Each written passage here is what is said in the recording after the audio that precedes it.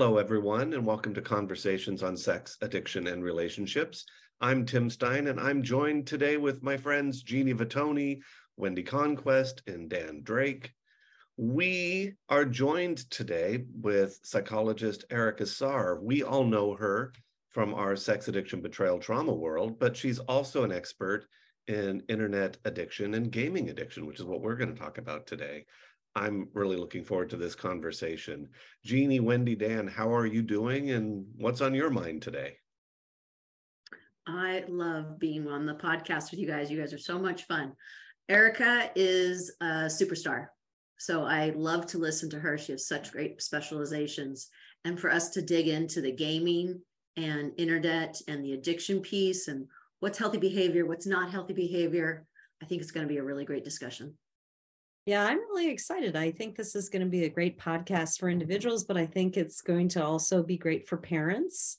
I'm hoping, because I think as the generations, as technology changes with generations, I think a lot of times I'll just say perhaps I'll use myself for example. When my kids were growing up and they were using cell phones and doing gaming, I mean, I was clueless. It's like, wow, this is really new, and I don't know what's okay and what's not okay, and if I'm being too strict or too permissive. So I want to learn more. Yeah, I think and our focus is sex addiction when things get problematic with sexuality or pornography. And I'm curious to take a little bit step back and look at technology and internet gaming and how this kind of works together, but also just, I'm curious to see where it goes. I don't know if you guys have read the book Irresistible, but I found that was an interesting take on just how technology, how addictive it can be, and kind of how it works in our brains, and how, apps and games are key right into this addictive potential. So I'm just curious to learn more. Mm-hmm. I will say this last Sunday, I decided, okay, I'm not going to, on sunset Saturday to sunset on Sunday, I'm not going to be using my phone, and I'm not going to get on my computer, and I'm not going to doing any technology. And I felt like a caged animal. I did not know what to do with myself. My irritability increased. I was like, wow, this is a little crazy, for one day, basically abstaining. I'm going to try it again this week. So we'll see what happens. I'm dying to hear how that goes for you. Yeah. And it's good. Maybe it's a good thing we've got Erica on here just for you. Maybe I'm addicted. Could be. Well, Erica, you want to go ahead and hop in and join us? Absolutely. Hey guys. I'm really excited to be here. Welcome. Help us put this in perspective. Is everything fine and we don't have any kind of pandemic of gaming and internet addiction coming our way? Or are the curmudgeons right? And oh my God, everyone's addicted to everything and the world is going to hell in a handbasket? Somewhere in between, unfortunately. That's the very therapeutic answer, right? It's in the gray area. Uh-huh. I'm absolutely going to butcher this quote, but Douglas Adams, who wrote The Hitchhiker's Guide to the Galaxy, he has this great long quote about technology. And again, I'm going to paraphrase it here, but basically he says, any technology that existed from when you were born to about when you're 18 is just the way the world works. Anything that happens that's invented technologically from when you're about 20 to 35 is cool and futuristic, and you can probably get a job in it. And any technology that's invented after you're 35 is against the natural order of things. And so what we see when we talk about technology, when we look at the history of video games and not just video game addiction, but video games as a medium, is that one panic after another, that the latest iteration is surely to be the end of humanity. So far, we've managed to come over every hurdle. I have every faith we'll survive the latest hurdles of TikTok and, whatever comes next, right? So. Excellent. I was, so one of the, Wendy was just sharing and I was curious, where is healthy and where is unhealthy, and where's the line between that? And of course, how do we tell if an addiction is there? Maybe we should start there. I mean, I think that's really like closely related to like when we talk about sex addiction, it's so much different than when you're talking about like heroin addiction, right? Like nobody's ever told me that there's a recreational amount of heroin that's a good thing to do. Well, they've tried, but they've never convinced me. But when we think about behavioral addictions, right? When we think about sex, when we think about gambling, because that chance drive is built into us as survival creatures, things like that, it gets much harder because the answer can't be never have sex. The answer can't be never eat again. And the answer can't be don't interact with technology, because that's just not possible anymore. I mean, that was the answer. When I first started my career, I worked forensically. So I worked with convicted sex offenders.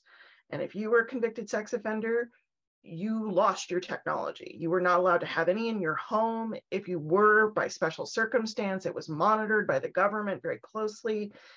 And more people are like, I can't go to school. I can't get a job. I can't function, which puts me at higher risk for recidivism. And so even in the most constrained part of someone who's, being monitored because of their criminal activity, we've had to start to build in that technology is just part of our lives.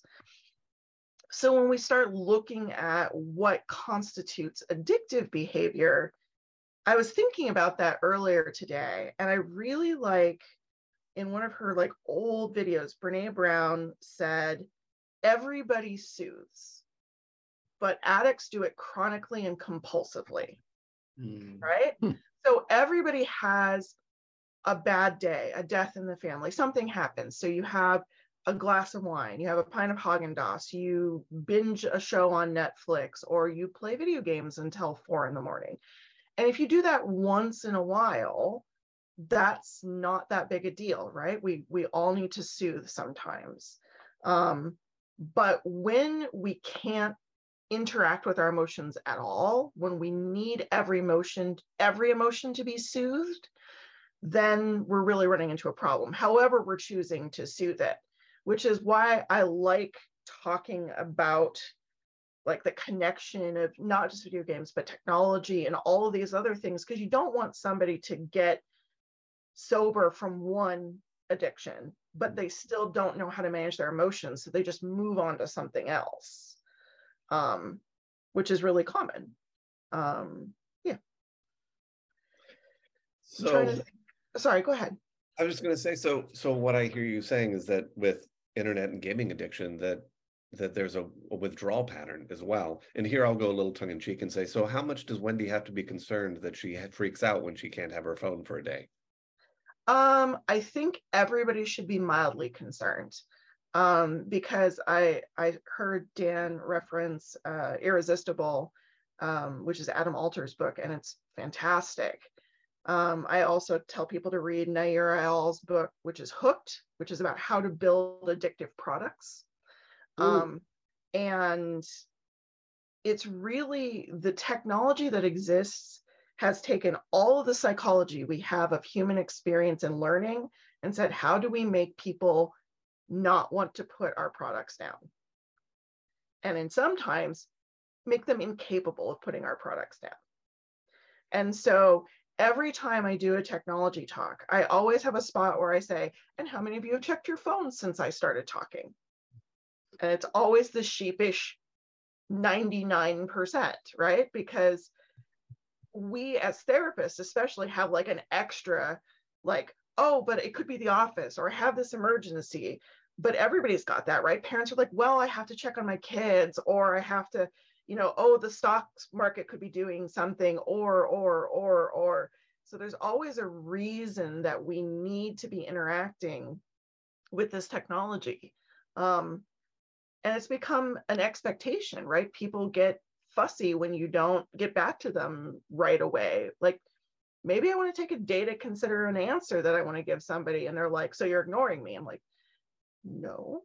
But one of the ways that our brain sort of processes the technology is when we're like, just take texting, for example.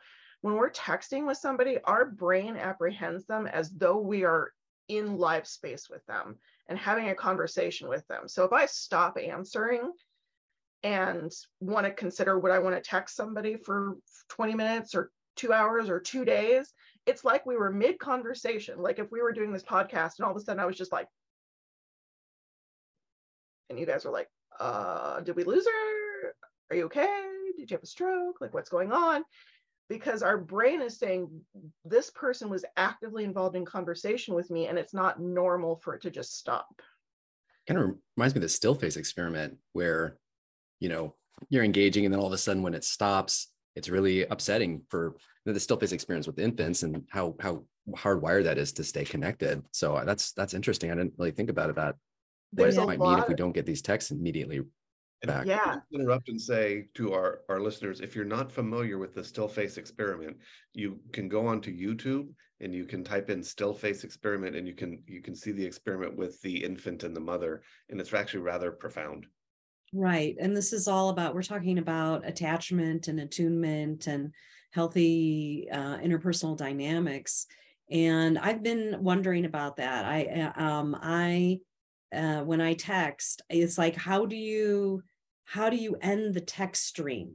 And so many text streams, they just sort of go, just say they kind of filter away. And I've asked myself, am I done talking to them? Do I say, okay, have a nice day, and then they go a thumbs up, and then do I send a heart emoji? Or like, I don't know text etiquette, and so I think so many people don't either. And I love this, Erica, because I really believe we have a hunter-gatherer brain, and so I really am concerned that we can't distinguish between virtual and real. We think we can, but I believe we can't. And I also believe that's why pornography usage is so upsetting and disturbing to partners, is in their minds, it's the same as actually being with a live woman. So I'm really glad you brought this up. Wendy, Yeah. Sorry, go ahead, Jeannie. I was going to say, interesting when you say the texting etiquette, because what came to mind is my young adult children, you know, texting is so different with them. So, and I'm mom, so they'll text me back, you know, a day later, kind of a thing. But I wonder if the etiquette piece is different by groups of ages or generation. And I don't have that insight, you know, into those worlds as much, but I bet it's different. And I guess I'll leave that to Erica. It is. It's really fascinating. So if you see people like my parents' generation, like my mom for a long time, like wrote every text like a letter. So she would write what she was going to say, and then she would say, "Love, Mom," like at the end of every text, because that's how you wrote an email, which was already a step for her. So she's like, okay, well, did this make sense? It's like writing a letter. And she's like, text her just short letters. And I'm like, kind of. If you want to say "love, Mom" at the end of every text, that's okay, but like, you don't have to. I know it's from you. It was really interesting when you guys were talking about the attachment part and like, when do you end a text? And I don't have specific research about like, here's how you end texting, because I think it really does have to do with the relationship that exists. Like, I have friends that we cut off mid conversation, but our relationship is good. And so I know they probably just had a client call, they fell asleep, they got engrossed in a Netflix show. And unless I was like, hey, I just told you something really profound and painful and I need you here, I just kind of assume that we're okay.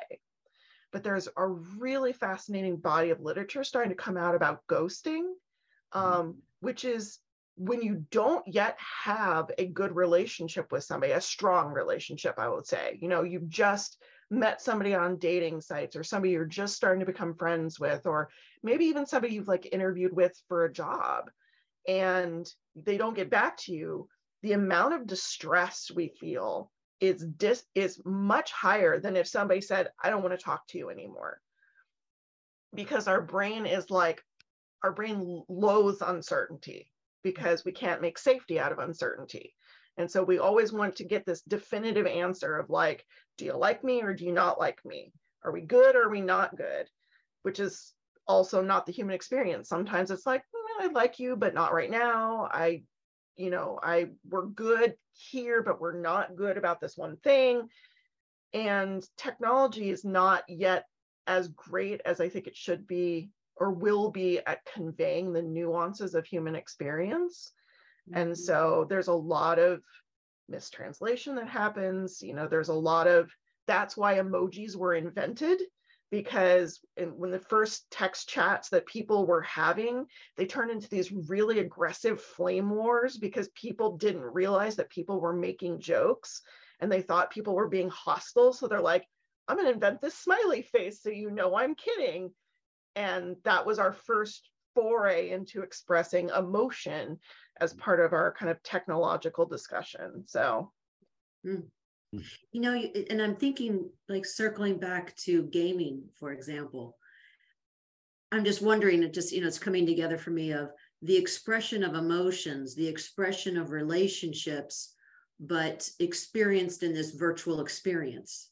It's instead of, back with the texting like this, I sent and I was received. And I wonder if there's a need of that in the gaming as well, a sense of closure and opportunity and adventure. But it's interesting because gaming, you can have a headset and be talking to people depending on what platform you're using. I mean, there's all different types of things that you can do. So I guess you'd have to determine what you're doing, and if you're part of a group or something. I mean, what are you turning to for games? And what modality? There's really different psychological effects that people experience from gaming depending on how they game, right? So, like, dive into that. What was that? Dive into that. So, like, everybody worries about, one of the biggest things is people are like, do video games make people violent? No, they don't make people violent. But the one area where you're likely to see people get conditioned to more aggression, like more appropriate, like not appropriate, but to feel that aggression is more appropriate. It doesn't make them more aggressive if they didn't already have an aggressive tendency there. So it's not like this is the end of the universe, but is when you get stranger versus stranger first person shooters. People tend to get pretty hostile because they don't think about or know the person that they are shooting at. And it's constructed in such a way that your body is flooded with all of the chemicals and hormones that say, someone's trying to kill me. It is natural for me to feel aggressive in response to that. So those kind of games become a magnet, pulling out sort of those aggressive tendencies if you've got them. Exactly. Yeah.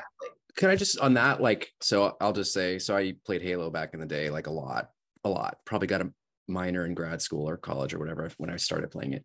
We would hook up TVs to, back in the day before it was online, we'd hook up TVs when you could network it, and you'd have a bunch of people, we'd have pizzas and whatever. And like, we could trash talk, you shoot someone, kill them on the game. And it's fun because you're just like, haha, I got you.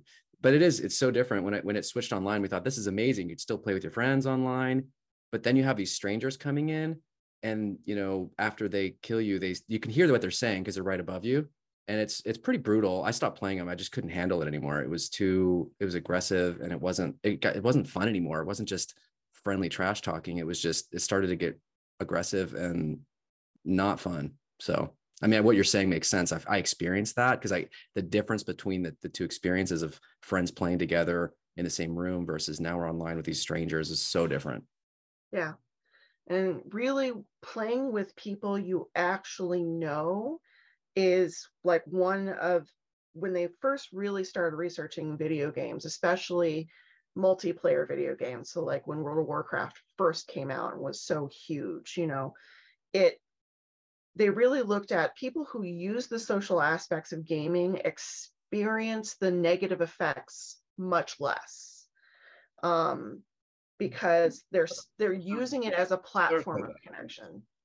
What do you mean by that? People that use the social aspects of the gaming, can you flesh that out? Yeah. So an earlier question was like, how do we know like someone has an addiction, right? Like how do we know they have a gaming addiction or something like that? when someone starts to experience like a gaming addiction, you'll start to see an increase in withdrawal from other people. You'll see an increase in loneliness, an increase in depression. Sometimes that translates to an increase in aggression, things like that. But they found that people who like sit down next to their friend playing Super Mario or their family, they had the lowest instance of having those negative effects. They're sitting there in a room with somebody, or even like Dan was talking about with like LAN parties and things like that, right? You're like there, it's a communal social experience. And then like the next kind of best, I'm going to say that very lightly, I don't like finger quotes, but I seem to be doing them today. The sort of the next best would be playing with people you know, but at a distance. So like if I wanted to play video games with my brother who lives in Boston, you know, we know each other, we can't see each other, but this is a way we can interact. Then there's forming a core group of people who have like shared values and things that you want to be like. And maybe they're people you've never met, but you start to form relationships with them, and what they think, what they say matters to you. And you can use them socially, right? Even if you've never met them, there's still a social interaction that you're having with them. And so we're getting more and more distant from people, but we're still like, this is still, we form a connection. But the more you drift out into, I'm just playing with other strangers who don't know me and I don't know them, and I don't care how they feel and they don't care how I feel, you're getting into like, you know, if we remember, like Al Cooper talks about the AAA engine of like what makes the internet so addictive. And one of the things is anonymity, right? Like, because that there's a part of us that's like, ooh, let me just sort of delve into my id and be the worst version of myself, or the best version of myself, or the most uninhibited version of myself. And the less you know about me, the more I can hide behind a screen name, the more of that, sometimes that stuff will start to pour out and take over and become problematic. For those of you listening, just a reminder that today we're talking with psychologist Erica Saar about internet addiction and gaming addiction, and continuing that conversation. I want to circle back to something.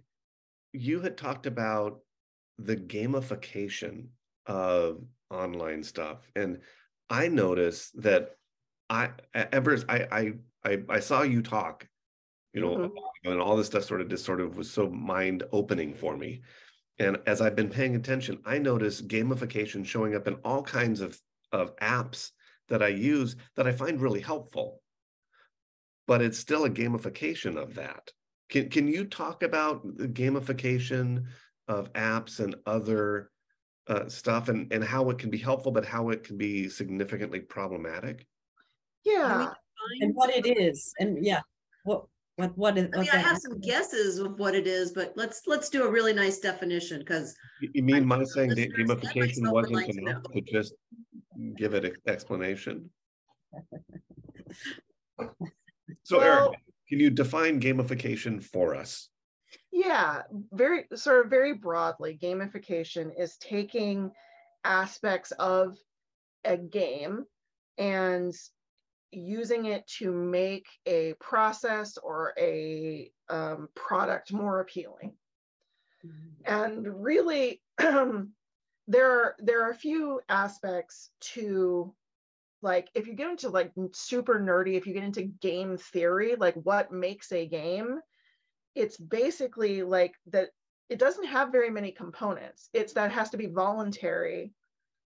There are stated goals and rules, and there are voluntary obstacles. Like, so if you think about golf, right? Like, the goal of golf is to put the ball in the hole. Well, the fastest way to do that would be to pick it up, walk it over, and put it in the hole. But to make it a game, we said, no, you've got to hit it with this stick from really far away. And the goal is the fewest hits with the stick, right? So that made, you know, golf into a game. So companies say, oh, well, people choose games. Even if games are difficult, they choose to overcome obstacles in order to be part of this game. So we can use that to overcome obstacles. which is really great. For example, if you have students who are having a hard time taking in a certain subject, you're like, okay, well, let's make a game out of it. One of my favorite examples isn't a school example, but one of my favorite examples is we're talking about some of the worst pain somebody can experience. We're talking about a children's burn unit. And they brought in this game. I forget the title, but it was Winter something like that. And it was all about throwing snowballs and about the cold and things like that. And it was about using the game to develop a sense of being able to manage their sensory experience of like how cold they were. And whatever it was about that made them better able to modulate their pain, which anything we can do to make that experience less painful, let's do it, right? Yeah. So rather than them saying, oh, I have to go to therapy, or I have to go through this experience of somebody telling me how it doesn't hurt as bad as I think it hurts really, really bad. This is a way that games could help somebody learn something without like directly having to learn it. So that's kind of like the pro side, right? You can make classes out of it. You can make doing anything more appealing. There's whole things like chore wars where you can battle against your loved one about who's going to get the most chore points, so somebody gets up early to take out the trash so they can win that day. On the flip side, right? So if we talk about sort of gamification for profit, right? So we don't care if people are happy or successful. We just care if they come to our product. That's really where gamification can go awry, because then they can tap into all the stuff that makes gambling really addictive, right? They can tap into our scarcity brain, where they're like, well, every day you log in, you get a progressive reward. But if you miss one day, you go back to zero. Because it's that foot in the door technique. If I can get you on my platform, it's more likely you're going to spend some money. But people are like, well, what about phone games? They're free. Here's what I tell people. If you don't know what somebody's selling you, you're the product. So the free phone games, you're the product because you have to watch ads. That's what they're selling is to their advertisers. And so they need you to be on the app to watch the ads so the advertisers will pay them money, right? So that's why they'll give you a free game. And hopefully with microtransactions and things like that, hopefully they also get you spending money, right? Oh, it's just 99 cents for this, it's 99 cents for that. And the first time I ever gave a talk about video game addiction, there was a psychologist in the front row and he goes, yeah, this is all very interesting, but how do I get my wife to stop spending $300 a month on Candy Crush? Because those microtransactions, it's the same way when we think about slot machines and they're like, oh, it's just a penny. But if you want all the lines, it's actually $2 a spin, And so it's tapping into those that if we think about social media, it's that FOMO, right? That fear of missing out. So I've got to fully extend myself because if I don't, I could really miss out. So that's where the gamification can go really awry, is it gives people a lot of anxiety if they don't interact with the technology, which Wendy was kind of talking about. And it's really powerful. I see it showing up sometimes where it actually gets in the way of what the stated purpose of it is. I have some clients that either with my permission or when I think that they're ready and we're doing this together are talking about how to date. And they often want to go to dating apps. And one of the things I point out is dating apps are very gamified. And it's very easy for the point of the gaming app, of the of the dating app, to be, I've matched with somebody. And that's the reward that they get. And then they move on to find another match, as opposed to, oh, I've matched with somebody and now we're going to meet and see if this relationship works. That the app sometimes actually gets in the way of actually getting out there and meeting people. Well, it's really funny because if you think about some of the major dating apps, and again, when I talk about, if I give an example of a particular video game or a particular app or something, I'm not saying that app or that game is the problem. We're talking about an underlying process, right? But one of the things that I think was really fascinating working with people with sex addiction too, and intimacy issues, is a lot of the apps are built where like women have to are the ones that have to initiate, because like there's a lot of a sort of, at least with straight apps, with straight identified folks, like there's a lot of like men over initiating. So a lot of the apps are built like, hey, you can say you like this woman, but if she says she likes you, that's the only way you're going to be able to start talking. Okay, well, they've totally hacked that. What they do is they just say yes to everybody, and then when a woman matches with them, then they get the hit of accepting or rejecting them regardless. They're like, oh, we matched. Oh, I don't like you. I'm going to unmatch with you, but I got the hit of knowing that you liked me. That happens really frequently. So we're very creative, even within confines that are not meant to be gamified, to be able to get our hits where we want them. Can you, Erica, so this FOMO, right? The fear of missing out. And when I first heard that acronym and, the terminology, I was like, a fear of missing out. Well, I can understand that. And no one wants to be like wants to feel like they're not part of something fun happening or not part of a particular group. But I have a sense it goes deeper than that. Well, what's your sense before I say something? Yeah, well, so I'm relating it to my experience on Sunday, and it's like, well, what was the irritability about? And was it that I gotten to the point where decades ago I trained myself to be able to be by myself, whether that was doing a crossword puzzle or meditating or doing some artwork, and it was glorious. It was lovely. And so when this Sunday was like, well, I don't know what to do if I am not on my computer or my phone or chatting with someone or calling somebody up. Oh, I need to connect with them after the holidays.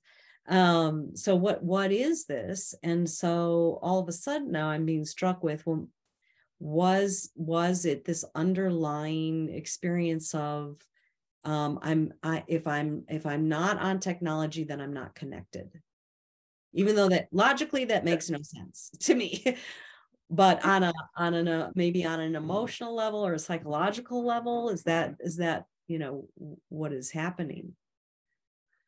I think it's probably layered depending on the person, right? Like part of it is just the raw chemical conditioning, right? It is just rat and lever conditioning, right? You push the lever, we give you some dopamine in terms of a response. And so you just, even if you have cultivated an ability to be in solitude, like I'm the same way. I'm good at solitude, but if I make myself take a phone vacation, I am itchy, and I'm like, I would have sworn that I wouldn't want my phone as badly as I do. Now, if you get to even younger generations who have been raised, there was a study, it was like 2016 or something like that, from the University of Iowa, where they told people they had two options. They could sit in a room without any distractions or technology or anything. They just had to sit quietly for 2 hours, or they could receive an electric shock. Like, these are their options. Like 65% of people said shock me rather than take away my phone. Like, wow.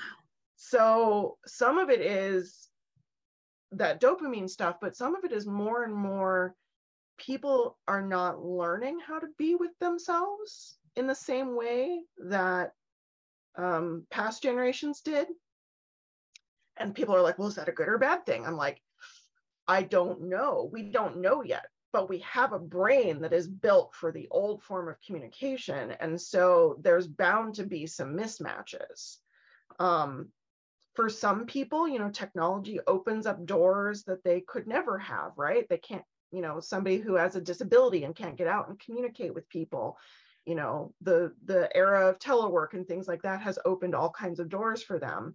But for people who really struggle with social anxiety, they're like, oh, well, I just never have to go outside ever again.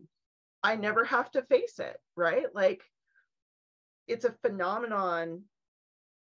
I'm going to get it wrong. I think it's like in Japan, I think it's called like karakushi. I'm going to say it totally wrong, but it's like the lonely life.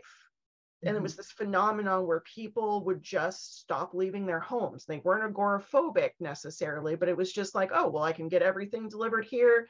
I'm not good in social situations. I just won't do that anymore. And that's what I worry about with like, a couple months ago, I gave a talk on like sex robots, and people are like, well, isn't that great? I'm like, yes and no. There are some great things, but there are also some people who are like, oh, I have horrible intimacy issues. I have fears of abandonment. I'll just buy a robot who can't ever leave me, and I'll stop trying to make connections with people because it's too hard and too scary. Sorry, my brain connects lots of things in strange ways. So hopefully it's still tracking for everybody who's not me. Yeah. Yeah. We're tracking. Dan? Well, I was just thinking, you know, I'm sure we could talk in a million different directions. I'm just curious. You talked about, you know, we're all using technology. It's part of life. It is what it is. It's part of it. And there's some really amazing things that come from it. For those that are listening where they feel like it may be a problem, what are some things that people can be looking for? You know, if we're on the far end where it's problematic, or for those that are like, you know, it's not so much of a problem, but are there things that might, you know, warning signs that I'm getting to be a problem? Are there anything you could say to those that are listening? Great. Yeah, I would say think about technology as a tool. And so as a tool, is it furthering your goals, but taking a really brutally honest look at that? Like a really common area that will have people who maybe have like social anxiety or depression or things like that. They're like, well, being online playing video games helps me communicate. I'm learning how to communicate. I'm like, okay, great. Tell me how you're taking the skills that you are practicing in this virtual environment and applying them to improve your real world existence. They usually can't tell me that. I said, so this is the problem. What you're doing is you want to disappear into this fantasy world where you are a powerful mage or a, you know, sexy creature or whatever it is, like whatever flaws you see in yourself, you get to just sort of divorce yourself of those things. And that person is full of confidence, but that person is also you. And so it's okay for you to practice things there, but they have to translate back into the real world. And if you can tell me how you're doing that, and we can keep an eye on that, and it's not overbalanced to a virtual direction, great. Then you're using technology as the tool you intended it for. So really what I tell people is, if you're worried, really start to say, is technology helping me or interfering with the life that I really, truly want? Now, that's a deep question because a lot of people don't know what they truly want. And that's even harder when we get to adolescents and young adults who, like, the purpose of that stage of their life is to start to figure out what they want. And so it's really easy to get caught in a trap at that time of your life. Because you don't have a clearly defined vision that you can see yourself drifting from. So I really recommend, it's not really like a self-helpy kind of book, but it's a very accessible read. I think Jane McGonigal is something of like a goddess sent to earth. Like, I'm super fangirly about her. But her first book, Reality is Broken, really talks about the amazing things that we get out of being gamers. But the solution isn't to disappear into video games. The solution is to then apply those things to fixing the world, whether that's the microcosm of fixing my own life, which she did in her next book, Super Better, which I think is fantastic. It's one of those examples of you using gamification in a really profound way that was like replicated by university studies, and it's really a cool model. Or, you know, or on macro level, right? Like that we can take, you know, what was it? One of the great things that again, I use World of Warcraft because they used it for so many, it was so, you know, so large and so popular and so expansive. There was a a plague outbreak during one expansion in a city that wasn't intended, you know, and they use that actual modeling to watch how plagues spread. Like, what will people do during outbreaks? And they got real world data about what people will do in unforeseen plague circumstances that they could then apply to later life, you know, which became fairly relevant to us a couple years ago. So, so yeah, hopefully that's kind of a start of an answer.